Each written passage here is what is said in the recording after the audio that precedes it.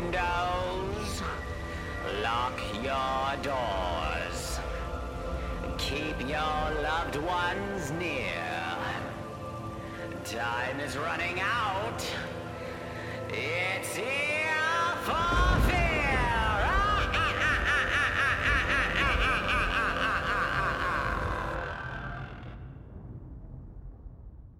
This is Donovan, and we're Ear for Fear. Hey, and I'm Rick. Oh, and this is the podcast where we talk about scary movies or movies trying to be scary. Hey, thanks for joining us there, buddy. Yeah, I forgot what else. I forget that line every single time. It's your line, and you don't even know it. Come on, I'll man. get it after 20 episodes. Yeah, No, this is our 20th episode. Oh, then I should have got it by now. Yeah, but you didn't start it until later on. Right, so I've got another like 10. Yeah, so. you got another 10. Okay. So today we're talking about 2002's Dog Soldiers. Before we jump in and rap about it, let's do a quick synopsis. A squad of British soldiers are sent on a training mission in the Highlands of Scotland against a special operations squad.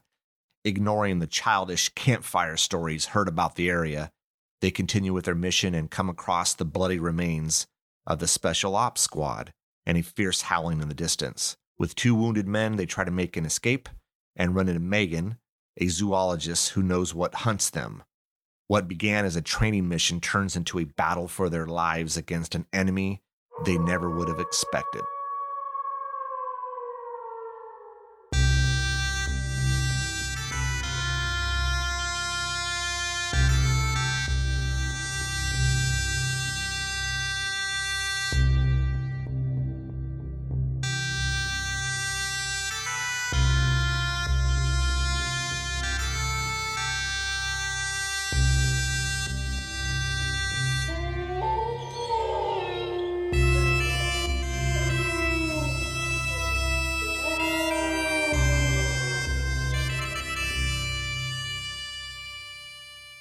So 2002's Dog Soldiers. You hadn't seen this before.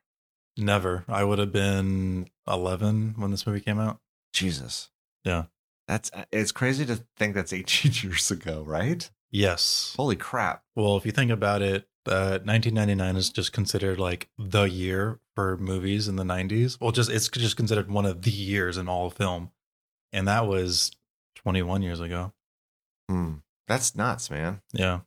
Yeah. It's just weird for me because obviously you're already old, right? Yeah, pretty much. But I'm getting older. And so it's weird to look back in time and be like, oh, yeah, that was a long time ago.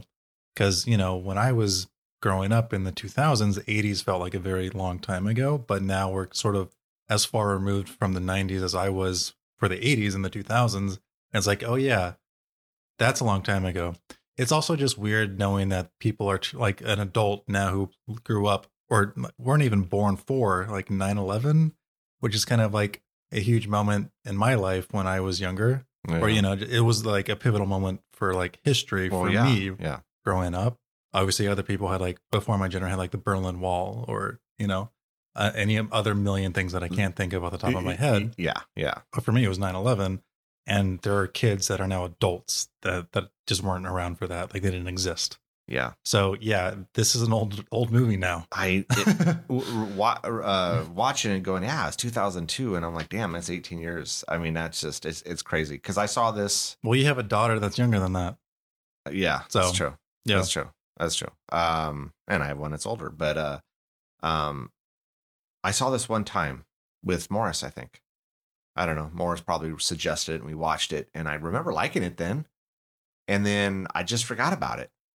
And it sucks because I really enjoyed this movie. I think this is a cool werewolf movie. That's cool that you like it. I like it in premise only. I actually don't like the movie very much. No? Boom. It's all right. Podcast over. We can move on. You can drop the mic and be done. Yes. We'll talk about it as we go along. But there's like a lot of things that kind of stood out for me while watching this movie that were like, okay, I really like the premise.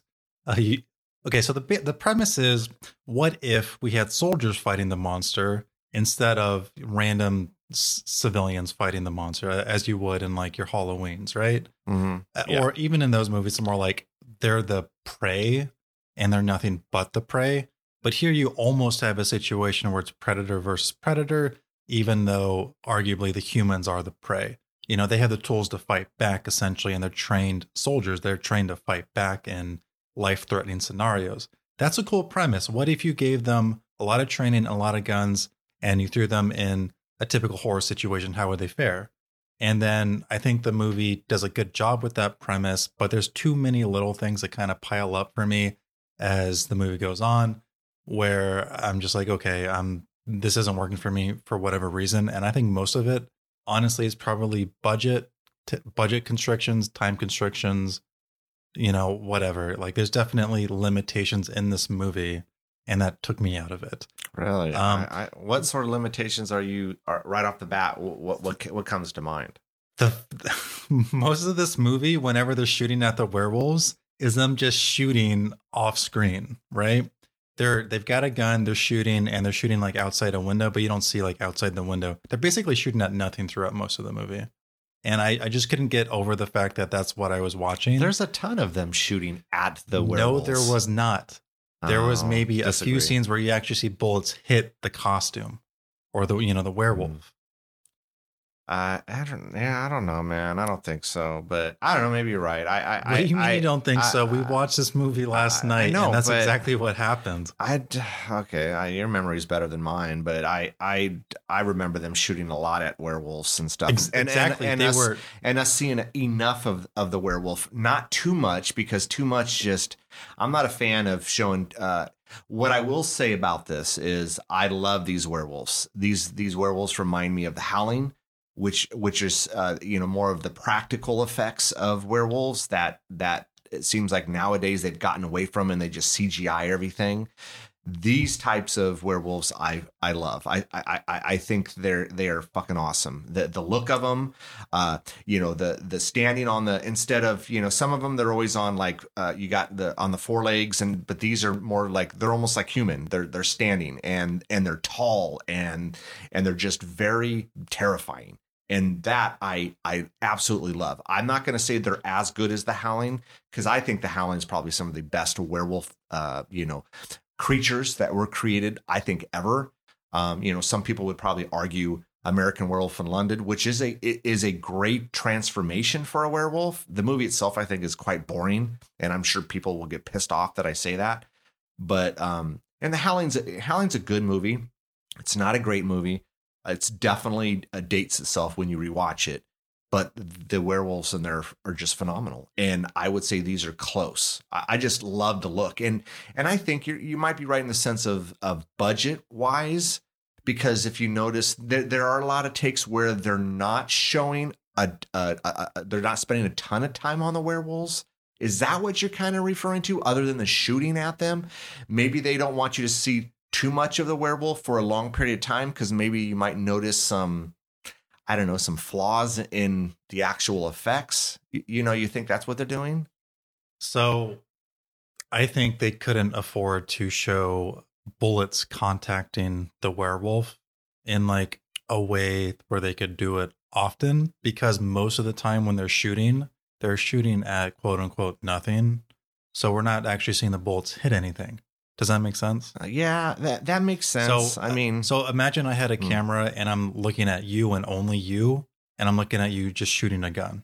Yeah. That was most of this movie. We actually didn't see too much of contact with the werewolves in this movie. It's funny because we just watched this last night, and I don't honestly, I guess I didn't pay attention to it because I guess it didn't bother me. And that's where the movie works for you, but where the movie doesn't work for me. It was able to make you forget it because it sucked you in with a lot of the things that the movie does well. Yeah. But for me, I couldn't get over some of these little smaller things where it was actually taking me out, because I think for me, those other things that were working for you weren't as successful for me. If you want to talk about like the positive things, the premise alone is great. I kind of love the premise. Yeah. The story is actually pretty good. I think the movie tries to withhold its hand for far too long, and so the movies, when they have like a central mystery in the story, need to know exactly what the movie watcher is. They need to be aware of the hints that they've been given, the story that's been told, and everything that's been withheld, and be able to intuit what the viewer should know. So I'm sure you understood right away that these soldiers on this mock exercise were the bait, probably within like the first 30 minutes of the movie. It's pretty obvious, but it's being withheld for the entire movie until like into the very, very end, till like the beginning of the last close act. to the end, yeah. Yeah, and it's like, well, it's not shocking to me that this is the case, so why should it be shocking for the characters? Even the characters seem to know that's what's going on with Raymond and Cooper and then the sergeant. Like everyone seems to be aware here, so why does it have to act as a reveal when it's not? So that's kind of like a misplay on the movie's part. But I do like the story. The characters are kind of whatever. Most of them are kind of whatever. I kind of obviously like I forget his name, but the guy who's in Game of Thrones. His character or the actor? The actor. Well, I mean, the character's okay. Yeah, I mean, it's just that typical thing kind you of see. he's kind of an a-hole. But Liam Cunningham, he's awesome. Yeah. But I mean, I thought the acting was, was good. The acting was good. I mean, you could look this up. I'm sure this was a very low budget film. I mean, It had a budget of 2.3 million pounds with a box office of 5 million pounds. Okay, and I don't know low stakes as far as horror movies go. So it's a lower budget film. And I think it's done really well for I don't know what that translates into. I think the bulk of this movie went into the costumes. Yeah, I think you're right. Shooting on location, and the like one or two explosions we get at the end of the movie. Yes. I think that's where most of the the money went. Yes, they definitely blew up that cottage or whatever that is. Yeah, it did not look like a miniature. It looked like it was an actual old house explosion, which is kind of like kudos to them, dude. That's crazy. Yeah. Like they did all their shooting and then like, okay, this is it. Let's blow this baby up. And I think that's what you're seeing. I enjoyed the look of this. Felt like a fairy tale. And that was their intent. Did you catch on to that? I mean, I would say it only looks like that for the exterior of the house and maybe like inside the house. Everything else just kind of looked like generic foresty stuff to me. More so, more so the, part of the story here. They, I even think they did like a little, I don't know, they even made mention of this where, they're almost breaking into these people's, I guess we got to do the spoiler alert, right? Because they've already kind of touched on a little bit of spoilers if you're paying attention. But yeah, again, we're a podcast that talks about the whole movie. So spoilers right at the start. So we know that, they go to this house or this cottage or whatever this is out in the middle of nowhere.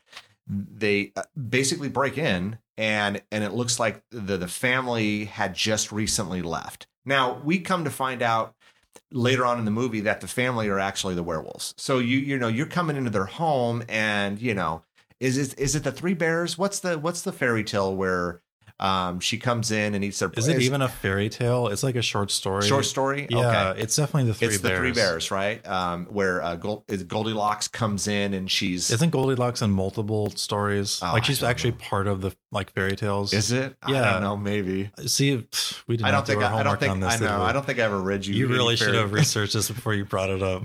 I know. We should have. But I mean, I think, the premise of the Three Bears and Goldilocks is she comes into their home and it's Goldilocks, by the way. I think Goldilocks is the wolf one with the grandma, right? No, that's Little Red Riding Hood. Oh. Yeah. We really don't know what we're talking about. Yeah, we do. Well, I just told you. Little Red Riding Hood. Okay, all right. We're just going to assume you're the authority on this. It's Goldilocks and Three Bears, I think. Okay. If I'm wrong, I'm going to look like an idiot. But she comes into the home and she starts, basically going through all their shit, eating their porridge, doing all these things. Well, in Dog Soldiers, they come into this home and they're making this. I mean, I know they're trying to get away from werewolves and stuff, but I mean, they've invaded this family's home, which of course are now the werewolves. We find that out later on in the movie. But so this and the look of it, I mean, it just had a fairy tale look, and I think it was intentional. So I disagree with the fairy tale look. I think what was on film for me was just low to the ground ragtag filmmaking. Like what you saw was what you got almost. Like this is what we can put in the camera and that's all. And I think the only I think all that is just kind of okay. It's functional. The only thing that was very missteppy for me, and I think this was before this started to become a trope with movies like what's that Matt Damon one? Spy movie. The Born trilogy. Born there. Yeah, Jesus. You know, I've never seen any of those movies. Oh, I've seen some of them. So like before like those movies started to make shaky cam into like a big thing, there was like awkward shaky cam with them coming out of the helicopter. Did you notice that? Where they're like coming out of the helicopter and the camera shaking for absolutely no reason. And I've said this a million times. What you do has to be motivated. The only reason that would be shaky is like, oh, it's frenetic, it's frantic, whatever. Yeah. But it's really not. So so like an explosion would cause a camera to shake. Someone running with a camera would cause the camera to shake, but none of that is happening. So why is the camera like that? It just takes me out of it. And this is like another thing that don't make me think about your film, and you're making me think about your film. Do you think they did it on purpose as just kind of like a stylized shot? I think they tried to replicate what they might have seen in better war movies. I think at this point, maybe Saving Private Ryan was the movie they were trying to replicate, which would have been like, what, 6 or so years earlier? Or was that early 90s? I don't quite remember. Shit, yeah, maybe. Because I know like Saving Private Ryan was like one of the last big tentpole movies shot on and an Oscar winner that was shot on like film or like edited via like analog. I think that was it. Don't quote me on this. I'm sorry, guys, if I'm spreading misinformation, but that's the only reason I really know. And I think that happened towards the mid to late 90s. So that's shaky scene, huge, lots of shake with explosions in D-Day. And obviously they're just, okay, these are soldiers. They're only going in for like a practice exercise type of thing. So why does it even need to be all that dramatic anyway? They're just doing like an exercise. There's just weird things like that take me out of it. And then, so like I also got confused. I don't know if it was their accents, just me being a stupid American. I couldn't like understand that. I know, and I was the same way. I had to like actually ask you like, what are they doing? Yes, it was hard to understand some of the dialogue. Some of the dialogue was perfectly fine. Some of the other dialogue, I couldn't understand what the hell they were saying. It was only for like the first 10 minutes for me, and that's why like I didn't know like their guns like were only firing blanks, like they were in an exercise. Yeah, and that's then after right, that, like I was like up to speed. Oh no, there was several instances throughout the movie where I'm like, what the hell did they say? And I just kind of went with it. Because, I mean, I'm just trying to have fun with this movie. I got werewolves, I got soldiers, man. And there's some cool effects going on. And well, it's in the title, right? Dog soldiers. Yeah. And so I kind of like gave it a pass that I can understand. I've seen this in other movies. Like if you're watching a movie that maybe an Australian or some New Zealand type, their accents are so friggin' thick.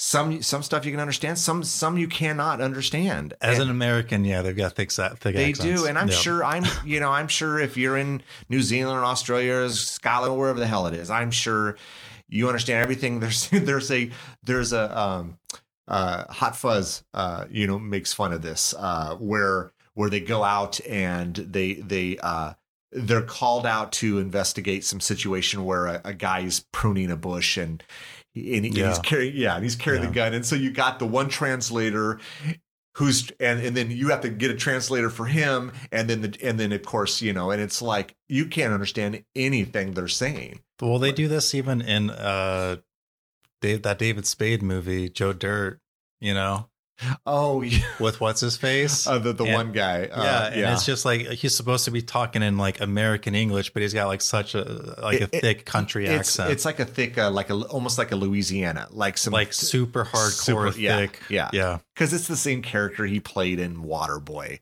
right. And so they just translated it over. But yeah, so yeah, I mean, it was difficult. But like I said, I just went with it, and I felt like I wasn't missing any dialogue that was important to the movie, like giving something away. I only had that problem for the first 10 minutes. I think your ear gets used to it after a bit. That's what happened to me. But let's kind of talk about the start of this movie. This movie has at least two openings for whatever reason. We get the one with the couple who has the silver envelope opener, whatever the hell that was. Yeah, a little silver knife. What was that for? It was a gift. But did you understand? Because this was where I couldn't understand what she was talking about. Oh, So what was the gift for? Was it he got It a was new like, job or something? Who cares? Is he Yeah. like a mailman? And I don't know. And he needs this silver, thing. I don't know. The movie doesn't care. The movie It only doesn't. cares about here's this thing that's going to pop up at the very end. Like that's the only reason it's there. It becomes full circle and they use it. But yeah, I mean, they. So this movie opens up, gift, the werewolf interrupts them at some point, and then, they both die and get eaten by the werewolf. At least we think that's what happens. I'm sure that is what happens. Yeah, Because the movie isn't totally clear. If they eat you, you're a werewolf. If they don't all the way eat you, they just hurt you, you become a werewolf. Is the gist of this movie. So if that they I got. bite you or scratch you and you survive, you become one. But Yeah. if they feed on you, you're dead. I mean, Like if they you're gone. Like, yeah. and if you have like a wound that can heal, you're good. If your head is dead and like rolled off your body, your food, then yeah, you're dead. yeah, Yeah. huh. Weird. Yeah. Yeah. Weird rules. Whatever. Like the whole vampire thing. It seems like everyone has different rules, and it's Well- fine because look, we know that these things aren't real. So go have fun with it. Do whatever you want. I know I'm fine like, with it. I know like lycanthropy, whatever you want to call it, is like a huge metaphor for like either AIDS or homosexuality. Honestly, it could be like a metaphor for sort of any sort of quote unquote wrong thing that can quote unquote like infect other people. And this was like back in the day, this was for homosexuality / AIDS. No, I've never heard of this. Really? No. Okay. I mean, it's kind of like that in Harry Potter, where it's I think commentating on like HIV Oh, or so that's or an I'm getting actual this mixed up expression. with It's an expression or a term. what, lycanthropy? Yeah, No, that just lycanthropy. means like the disease that causes werewolfness. Oh, I made okay. that up. Well, I don't think I made okay. that up, but that's like what people say, That right? sounds cool. I kind of like it. I mean, Yeah. So but then I don't understand the whole AIDS and Well, so that's kind of my point. Is like almost every single monster has some sort of social commentary attached to it. oh, okay. So like, so whenever you come to like a generic monster movie, that commentary is lost, and that's kind of what I think is happening here. Do you think the werewolves stand in for anything in this movie, or you think it's No. really just about the premise of let's put in these soldiers, have them fight werewolves? Yes, that's basically it. I mean, the only other thing is a family of werewolves out in the middle of nowhere, and we Right. have soldiers that like this isn't your Princess Mononoke type of thing where there's a commentary on like industrialism, capitalism, blah blah blah, destroy nature. Like I do think this is really just here's a cool I see what idea. you're saying. Here's a cool idea. Let's kind of have fun with it, and that's okay. Yeah, Um, without there being some message, some political anything, and that's what you were referring to. Right. And I didn't see that last night when we were watching. I this don't movie. want to see that. I don't want to see that. I don't. Okay. Look. It's those types of messages. They fit in certain movies. They don't fit in a fun werewolf movie with soldiers. I don't want that shit. When I watch this type of movie, I don't want to think about stuff. I just want to have fun with it, and that's what I did with this movie. So, if filmmakers or whoever studios want to insert messages, do that in other movies, and that's fine. I'm totally okay with that. It's a certain type of movie. I don't think it, look, a horror movie, it follows. That definitely has a message there, right? Yep. I mean, that is that is all over the place. And okay, that's fine. That's fine. For that. For this movie, it isn't needed. And I'm glad we don't have it. So I know I brought them up for you. I just don't think you ever taken the time to watch them because our videos are long form, but Red Letter Media, they use the word schlock a lot. Do you know what I mean by schlock? Go ahead and explain. Schlock would be a movie that is trying to be good, Okay. but is not good, Okay. despite their best intentions. Okay, so like- they think they're making a great movie, Yes. but it's just okay. So it's not like they're making fun of themselves. They're literally trying to make a great movie, and it just doesn't work. It's like they're trying to make Citizen Kane, but they end up with like The Room. You know what I mean? Okay. Now, I don't think I would go as far as to call this pure schlock, because I think this movie does a lot of successful things. But does this movie approach schlock territory for you?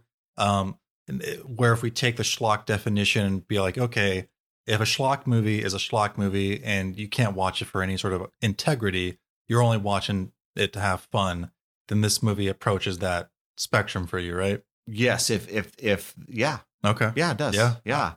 I just, and I've said this before, there are certain, and since we're a horror podcast, there are certain horror movies that warrant that I'm going to have to sit there and I'm going to have to think about stuff. And it's not a chore for me.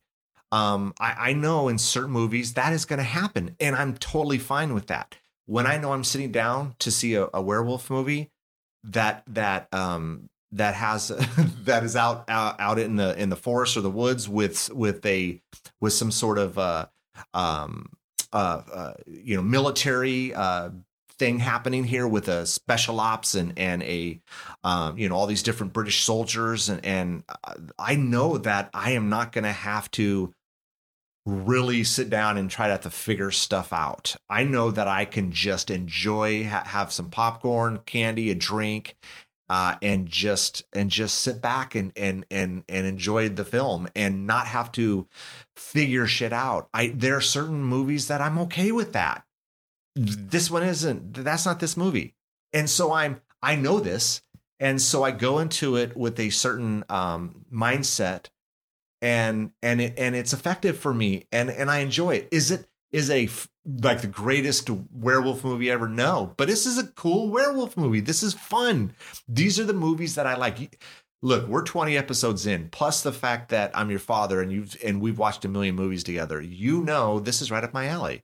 This makes total sense, right? I mean, no, I'm not surprised you like it at all. Yeah, so I mean, it's fun for me. I love these movies, and that's what I like about like this fundamental difference between you and me is I get bored super easy, and action spectacle can only take me so far. So I am having a lot of fun in some of these action scenes, but I think there's not enough variety in the action scenes to keep me interested.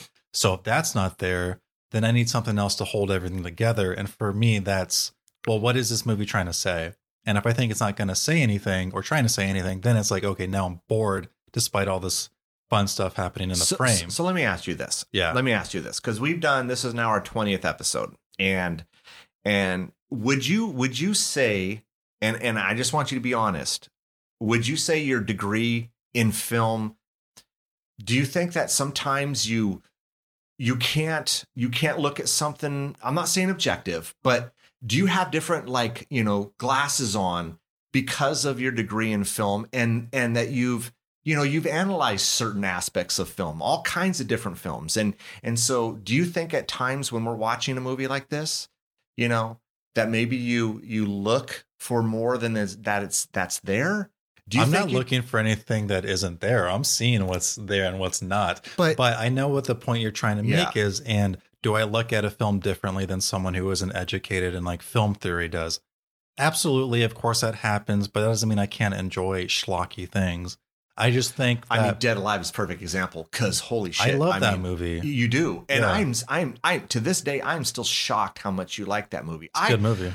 It is a good movie, but I didn't think you were going to like it as much as you did. Yeah. Well, I think another movie that kind of goes up that alley where it just doesn't quite work for me is The Reanimator. That feels a lot like it could have been another Dead Alive, but it wasn't. So I think as we're doing this podcast, I'm figuring that out. But ask a carpenter, like, hey man, if you see like a good set of stairs, can you enjoy that? Yeah. Do you see a bad set of stairs? Are you gonna like not like it? And he's probably like, yeah, that's bad. I don't want to walk on those stairs. You can do that for sort of any sort of experts. Try asking someone who actually works in CSI, like, do you enjoy any of the CSI shows? And they'd be like, yeah, just because of how bad it is. Yeah. Yeah. Whenever you're educated in some sort of specific niche, you're always going to see what works and what doesn't work because the skeleton and the foundation is just made bare to you, regardless of whether or not you like it or not. You're a graphic designer to an extent, right? At least a hobbyist one. Yeah. You know what a good logo looks like and what a bad one looks like. And I do, and I find myself constantly analyzing stuff. I'm sure you might see like, oh yeah, the kerning is awful right there. The letters are too far apart. Yeah, the spacing or the balance of it. I'll watch TV commercials, and I'll find that I'm looking at their stupid logo or design, and I can't just turn it off. I'm like, I would have done that. I would have changed this. So I guess I see what you're saying. So yeah, that's what happens to me. And there are things that I can't help but notice, and I can't turn it off. I just can't. But it's a good thing. And I am not complaining at all. I actually enjoy your insight to that because it's a different side that our listeners are hearing, because, you know, we have 20 years difference in us. So what I grew up on and what you grew up on is vastly different. So it's a good balance that I think, you know, that when we bounce this back and forth, there are some things that you and I agree on 100%. And a lot of other things that we don't. And I think that's what makes, you know, our little podcast here, you know, kind of fun and enjoyable.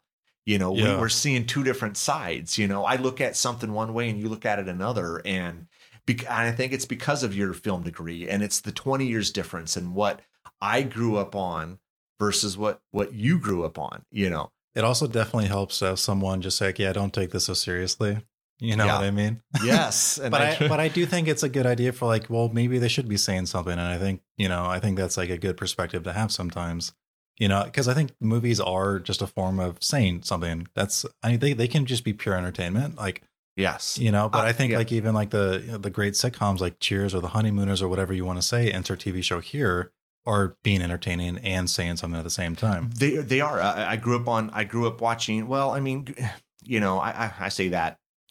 I watched Good Times when, you know, when I was a kid. And again, it was a little, I think I watched mainly reruns. I don't think I was watching when it was on, but you go back and rewatch a show like Good Times, or, you know, there's other shows I could insert there, but they have a lot of messages. Good Times, especially, you know, they're Different Strokes, you know, they did a poor job on touching on certain topics, you know, but they did. You know, What's Happening did. You know, these types of shows I grew up on and I really enjoyed them. I enjoy them to this day, watching reruns of them. But they had a lot of messages. And I'm okay with messages in certain things. And it's not like I'm not going to dismiss a movie because it has a message. I'm not. But I know this one doesn't. This one is just I'm just gonna chill. I'm sitting back. I'm gonna enjoy it.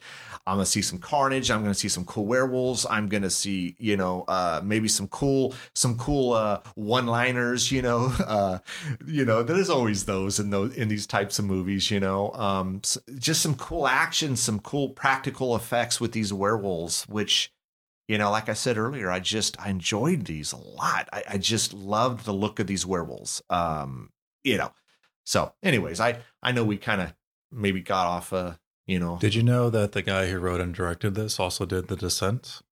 No, are you serious? Yeah, I thought you. I loved The Descent. Yeah, we should be talking about that instead. Yeah, that's a great movie. That's actually a pretty cool because The Descent is his very next film. So when we inevitably talk about The Descent, we can. Yeah, you know, it'd be a good companion piece of this episode. And I've thought about us doing that one. Even this, you know, I mean, hell, I'll even say the sequel was actually really good too. But it looks like he had nothing to do with the sequel. No, but The Descent is a great movie. He also did the Hellboy 2019. Okay. Yeah, this guy is very more missed than hits. He also did like random episodes of Game of Thrones, Westworld. Oh wow, Hannibal. The guy's kind of worked on some cool HBO stuff. Yeah, he has. And Hannibal. Yeah. So yeah, okay. So this movie opens up twice. Once with a couple that die, and then it goes 2 hours back. And I don't know why they established this like temporal relation, because it doesn't matter at all. 2 hours previously in some other location, get Cooper and Raymond. You know, Cooper is trying to be part of Raymond's like special ops squad. He does great. He basically like escapes their capture for like 3 days or something stupid. I think it was like 20 something hours. But, I thought he said. Yeah, well, whatever. Long time. Like 3 business days. It was impressive. Yeah. 3 business, whatever. 3 business days. Yeah, you get what I'm trying to say. I do. Like three work shifts. So. You know, but Raymond's like, no, you can't do this because you won't shoot this dog because, you know, I told you to, and I don't want a soldier with conscience on my squad or whatever. So, you know, he's out. And then, you know, flash forward 2 months later, you get this training exercise between this ragtag group of soldiers. They're expendable, with Cooper in it, and with Raymond, you know, like doing his own special ops thing, but they're not aware of that. And, you know, the Cooper squad is supposed to go to like a certain thing. And then here's this opening. So they're going to go to the opening. let's just zoom a bit. This is all a setup by Raymond because they're trying to capture one of these werewolves, and their team is the bait. It's really good bait too because the werewolves are smart and they have a bunch of food, but they don't go for the bait. They actually go for the would-be predators, and they take out all of Raymond's squad. Yeah. And then we get a little flash flare, like one of those skybound flares. And then our Cooper squad goes to investigate it, and we get to see no bodies, but pure carnage. And then Raymond is still alive with a giant, like 3 claw marks on his chest. Yes. And he's hysterical. He's hysterical. Yeah. Okay, so let's talk about a couple things. I glossed over one, that campfire scene that we alluded to in the synopsis. That has one of this movie has 2 really, really great jump scares. And if you're going to do a jump scare, this is how you do it. Yeah. You make no prelude to it. Yeah. And you just do it. That scared the shit out of me. So a mauled cow falls out of the sky right at them when they're talking during a quiet moment by the campfire. It was very effective. Yeah. Scared the shit out of me too. It scared you more than me. And I've seen the movie before. Oh, really? I saw this one other time a long time ago. I forgot about it. It scared the hell out of me. That's how effective it is, man. Yeah. That was good. It lulls you into it, and then you just like bang. Yeah, it's really good. Yeah. So, okay, here's another problem with the film does for me is these werewolves demolish a trained group of soldiers, a special ops team, the best of the best that the UK has to offer within like a minute. Like it was very, very fast that we're told. Raymond even says like, yeah, these guys they destroyed everything fast. There's no bodies. There's nothing. Yeah. But didn't they also say that there was no bullets? So that it was so quick. They couldn't react. Right. Yeah. So superhuman speed, strength, vicious. And as we go along with the movie, nothing hurts them. Right? Yeah, no bullets. They get stabbed. Yeah. Nothing seems to hurt them. So, okay. And now we're and this is where like the movie takes it out for me again. These are like, imagine the most dangerous predator ever, like a great shark on water or on land. Yeah. Yeah. So we actually get to fighting them, and it's like they're like buffing them away at every step of the way. And it's like, well, why weren't the special ops able to do that before? Why are the more ragtag group of soldiers able to, rebuff them at every turn? I just don't understand it. So they set them up as this huge threat, and then they're not a huge threat. They're getting kills, but it's like very sloppy kills, and it's like these aren't as threatening as they made it seem, and that's a huge misstep. Before then, you mean really kills? Good. You mean the kills by the werewolves? And the fact that they're attacking them, but they're like getting rebuffed by like shoddy wood planks and windows and little bullets that aren't even hurting them and all this stuff. Yeah, I mean, I think it's relevant to the story. I mean, but yeah, I mean, they know nothing hurts them, right? I mean, they get stabbed, they get shot. Hell, they throw like grenades and stuff at them. Nothing phases them. It's a stun grenade. It's not like an actual grenade. Oh, it's not a real grenade. Oh, okay. Yeah.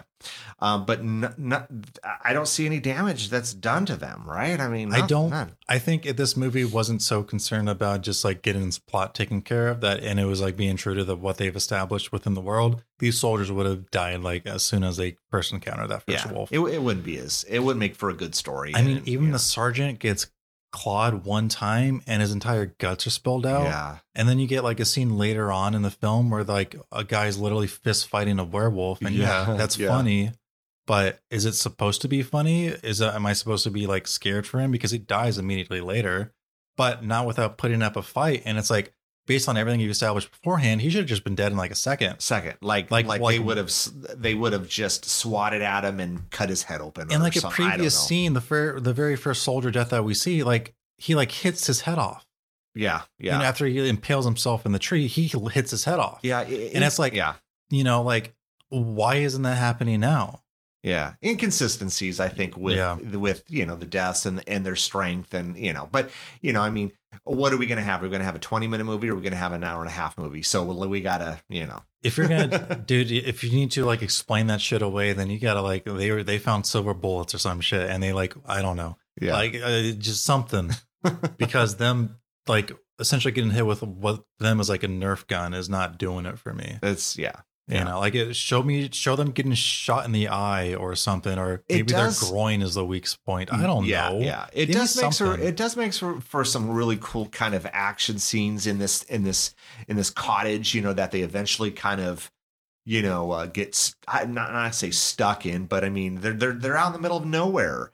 And then, you know, this Megan comes along and they all hop in and, you know, because, you know, shit's going crazy with these werewolves. And so they get to this house because she says she knows the owners. We come to find out that, you know, that it's her family, you know, of course, you know, like family in quotes. Yeah. Family in quotes, you know. And so, but I mean, they're now kind of isolated to this home. You know, this kind of 2-story cottage out in the middle of nowhere, and they got to make the best of it. And so, yeah, they got to start, you know, hammering wood into windows, and they got to start, you know, the typical stuff. Let's put furniture in front of the windows and the doors. I mean, you know, but I mean, it makes for some cool action sequences. I mean, it really does. I mean, look, the reality is those werewolves could have just killed them within a couple minutes, and the movie would have been over, you know. There's cool bits here that I like whenever they're like scrambling to reshut or relock a door and they're like throwing themselves across the way, or they're like that little montage where they're just finding tools like the sword or like just random item that they can use as like a weapon or block windows and stuff. That's all cool.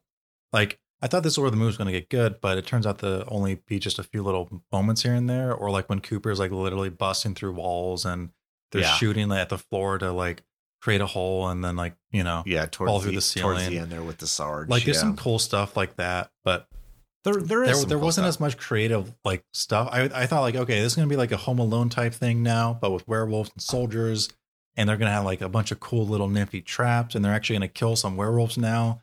And it turns out like none of that happens. No matter what they do, none of these werewolves die. I mean, there are some really kind of, you know, just very eerie shots of these werewolves. And I loved how they do it with the fog and the lights hitting it just right. And they don't spend a lot of time on it. And I think it's definitely a good thing. Cause you know, like I was saying earlier, maybe if they did, we would see the flaws in maybe these, you know, these costumes or these, whatever these are. And so, you know, you show a brief shot on a werewolf, but the werewolves are cool looking, and I love the scene in that, oh God, what is that? It's like almost like it's not the garage. What the hell is that where they keep their old vehicle?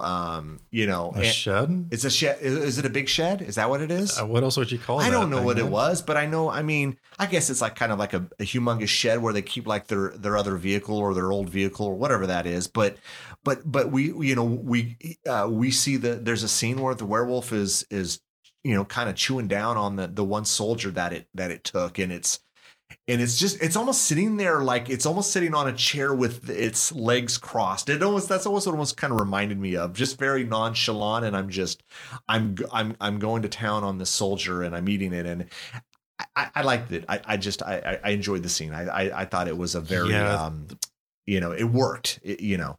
That was kind of like the movie at its best for me because it was very horrific, and we're a horror podcast, so horrifying things are great for us. Yeah. And that was the most scary thing for me, is watching the soldier. Like, they thought he was already dead, but it turns out he was just slowly dying as he was slowly being eaten. And then only when someone else is there to witness it does they pop off his head and just roll it at the car, throw it at the car. Yeah, it was pretty gnarly, man. And that could have been the whole movie, honestly. But scenes like that, those work for me. And you know, we get to see we get to see these almost full shots of these very, very tall and menacing werewolves, man. And I think that's and then the fact that they stand on their hind legs instead of this whole four legs shit, that isn't scary for me. Because when they stand on their hind legs and they're 8 feet, 9 feet tall,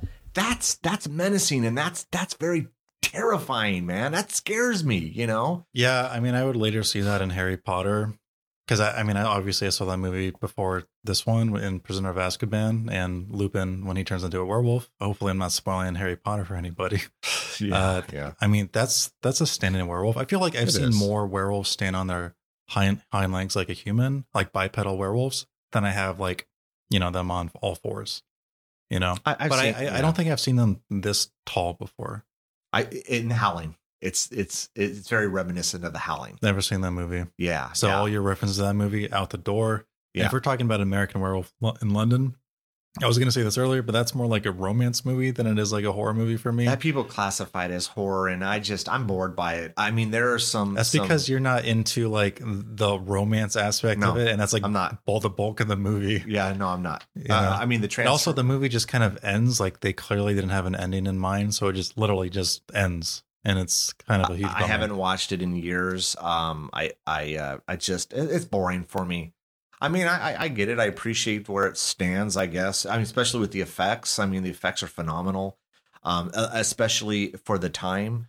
But the movie's just boring for me. The Howling is more fun for me. Again, not a super great movie, but though the werewolves in The Howling are very similar to Dog Soldiers. You know, Dog Soldiers definitely used those werewolves from The Howling as their inspiration for this. I mean, they did.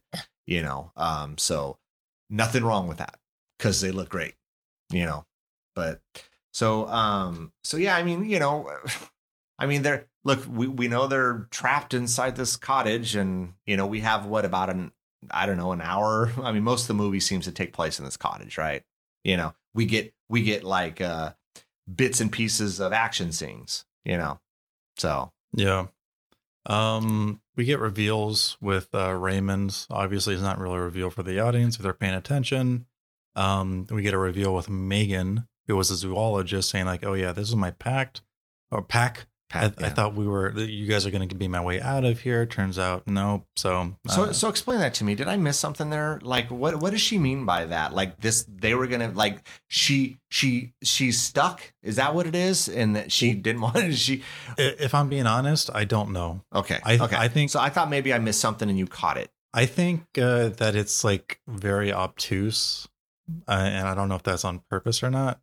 So my impression is that she wanted to get out of the pack, so she wasn't stuck in this forest for any longer. Okay. And then when she found out that the soldiers weren't her way out, she was just going to go back to the pack. Yeah. Because, and it's like, she's kind of like working from the shadows, like either way. So I see. Yeah. I don't know, man. It's kind of dumb. And then we get the reveal that, oh yeah, she was a werewolf this whole time, or at least she was turning. I don't know. It's not very clear. She was a werewolf the whole time. But was she a werewolf the whole time? Mm-hmm. Because we're not sure if the moon is involuntary transformation or not. And this is where the movie's kind of loose on the rules. Well, she's a wolf. I mean, so when I mean, what do you mean not a wolf the whole time? I mean, of course, you know. Well, why wasn't she with the original group of werewolves during that whole scene? And why was she in the car picking them up? I think, I don't know. I mean, maybe. Yeah, this is important for us to know, man.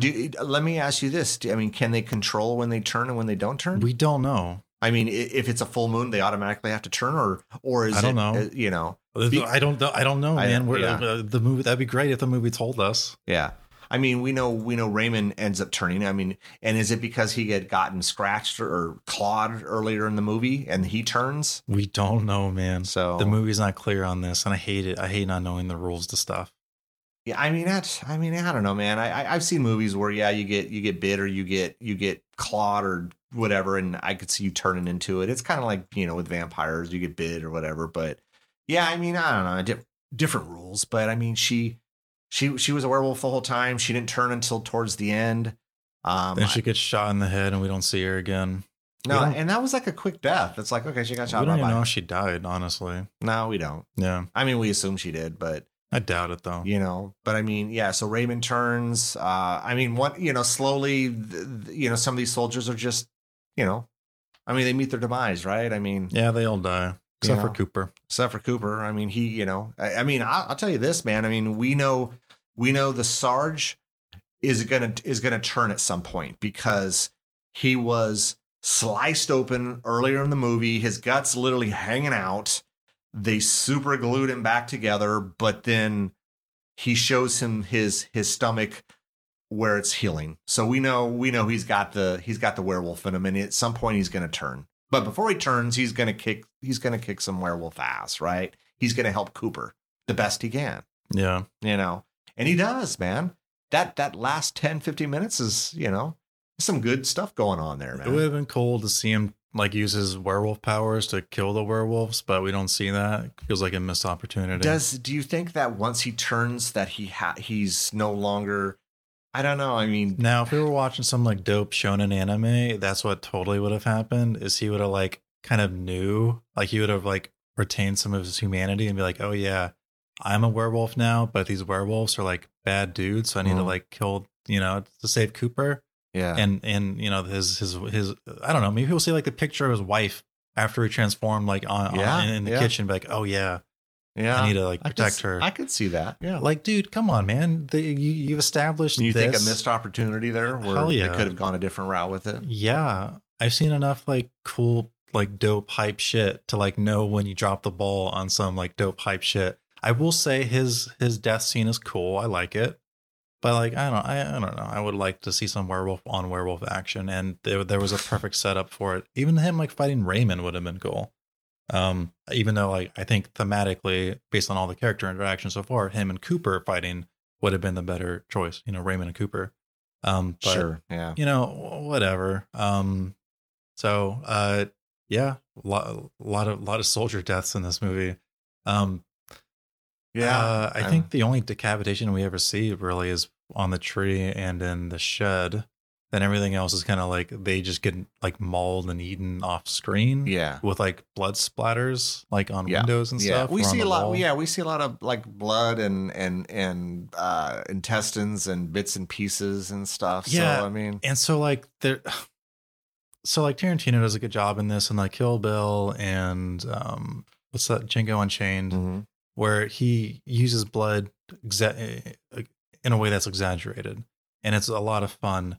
In this movie, Quentin Tarantino is very good at that. It doesn't quite work here in the very first scene with Sergeant. Well, I'm sorry, in this one of the first scenes of violence in the movie with the soldiers.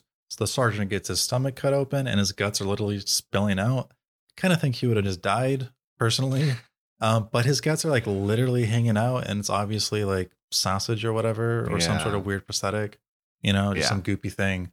And it's like, okay, am I supposed to be laughing at that because it's so ridiculous? I didn't think it was. It's not traumatic, Dad. I've seen far worse, and so it didn't bother me as much. Does it look completely like intestines and stuff?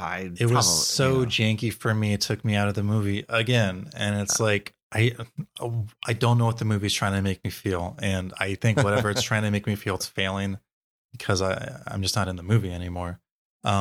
So yeah, Cooper wins. He fights Raymond. I will say I like this touch where like Raymond doesn't take the sword out of his chest. He got stabbed in the chest earlier and it just stays there. Yeah. Yeah. And then of course we get that little silver dagger that was a gift in the first opening of the movie.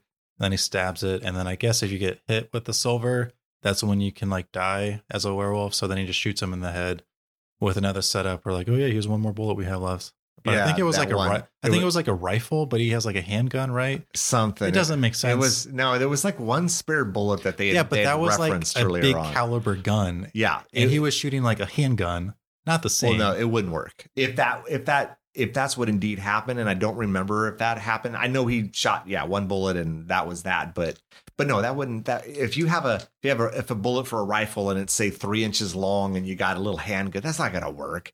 But no. I don't know if that was happening here. I don't know. He kills Raymond. In the meantime, the Sarge is done for. He's stuck in the kitchen. I think he cuts the gas line to the stove. All of the and at this point, Cooper is in the. What is he in? Like the crawl space, a kind of like a crawl space or a basement or something like that. And, Sarge, all the werewolves kind of gravitate towards the kitchen, and he lights them up, and the whole friggin' house blows up, Wouldn't you think it would, also blow Cooper up, but I mean, I don't know. That's how explosions work. Yeah. Yeah. I mean, it just doesn't, it's not isolated to like At the very least, level 1, right? I mean, Yeah. It's like, okay, I blew up this 3-story thing, but only the second story blew up. And It's, the third and the first didn't, It's a movie explosion for sure. yeah. Yeah. I mean, he survives and I mean, he survives with the dog. I think it's their dog, right? Yeah, and it protects him, but it attacks Raymond. It doesn't attack anything else, right? I don't know. I think it only it's attacks Raymond. probably. Yeah. Yeah. I mean, so Cooper survives, and I think that's it. Everyone else. He's also like hours from civilization, so he's kind of like there's like a whole nother movie here where he's just like trekking through the forest somehow surviving with the Make dog. kind of an interesting sequel, right? Like he thought that was the only family, but there's like other families out there, and he's that would be cool, right? And then they're like, oh yeah, here what happened here, and then there's like this whole like monster villain for them, and then we could even see it from their perspective, and then Cooper is just like, oh shit, there's more werewolves, I gotta take them out. Yeah, dude, that's cool, huh? Right? Yeah. See. It's 18 years later. I don't think that's happening. So, well, Neil Marshall tried to do a TV show of Dog Soldiers because in 2011 he did a pilot for Dog Soldiers Legacy. oh, is that right? Don't know anything about it. Oh, but he wrote the pilot episode. Don't think it went anywhere. Oh, that's a bummer. Yeah. Yeah, I mean, so I guess I think we hit everything. I mean, I liked it. Did I love it? No, but I liked it. I had fun with it. I would recommend it to someone, especially if they're into werewolf movies. Would you would not recommend this to anyone? I mean, if you're looking for a little bit of the schlock, watch this movie. So if you're So if you're in a schlock, if you're prone to like getting drunk and watching movies or getting high and watching movies. Oh my God. No, I'm being dead honest though. I think I don't think at least somewhat inebriated would help while watching this movie because there's too many leaps of logic or too many like filmic things that bother me. So if they think like you, they need to get high or get drunk. If they think like me, they can just sit back and enjoy it without any of those substances. Maybe even have a coffee or something. I don't know. There you go. If you're a Donovan, don't have a little bit of something for this movie. If you're a Rick, just watch this movie like you would normally. Just watch it. Don't have to think much. Some definitely great practical effects with these werewolves. I wish more movies would if they do a werewolf movie would use more of these. I think there's some other ones out there that probably have. But I would say check it out. Cool. So cool, man. I think that's it. For Dog Soldiers. Check us out next week. We're going to be talking about 2014's Tusk. That's directed by Kevin Smith. I have to twist Donovan's arm to watch this because an old creepy man turning another person into a walrus probably doesn't sound like a movie up your alley, does it? No.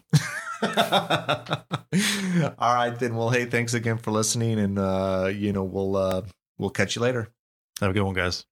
Thanks again for listening. Make sure you tell everyone about our Ear for Fear podcast.